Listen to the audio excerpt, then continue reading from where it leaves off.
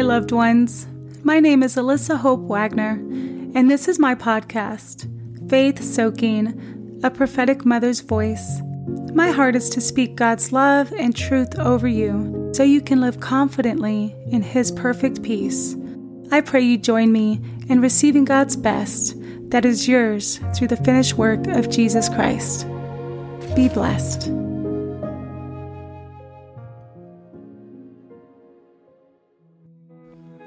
A familiar spirit, or otherwise known as a familiar stronghold, is a way of thinking that does not line up with God's Word. People do not recognize that their thinking is wrong because they are accustomed to it. Mainly, they were raised with parents or a parent, or in an atmosphere that normalized this incorrect thinking.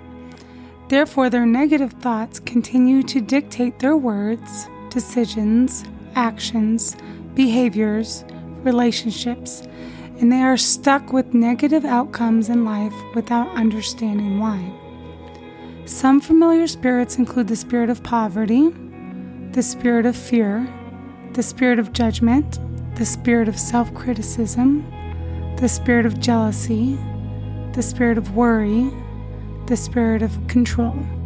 These strongholds are all counterfeits of positive promises that the Bible offers us.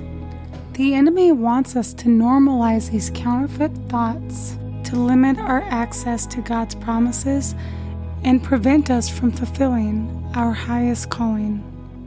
The key question is, if these spirits or strongholds are familiar, how can we learn to recognize them and begin the process of replacing them with God's truth?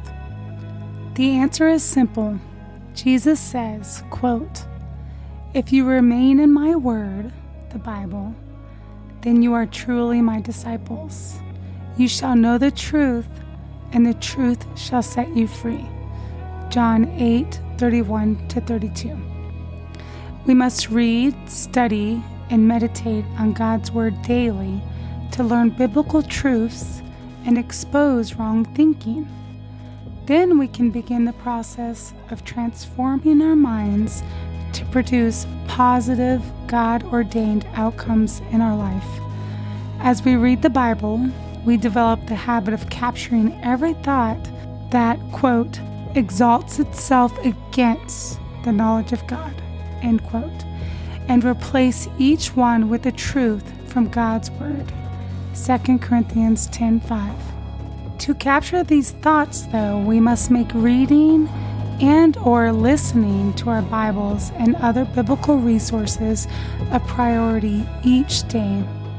Once we fill our minds with truth, we will begin to recognize the lies so we can rebuke and replace them. For example, when our thinking turns to fear, we can say, quote, "There is no fear in love, but perfect love casts out all fear." When our thinking turns to lack, we can say, quote, "Jesus came to give us life and life in abundance." When our thinking turns to judgment, we can say, quote, "We will not judge because then we too will stand in judgment." And when our thinking turns to self-criticism, we can say, quote, "We are the righteousness of God through Jesus Christ." And the list goes on and on.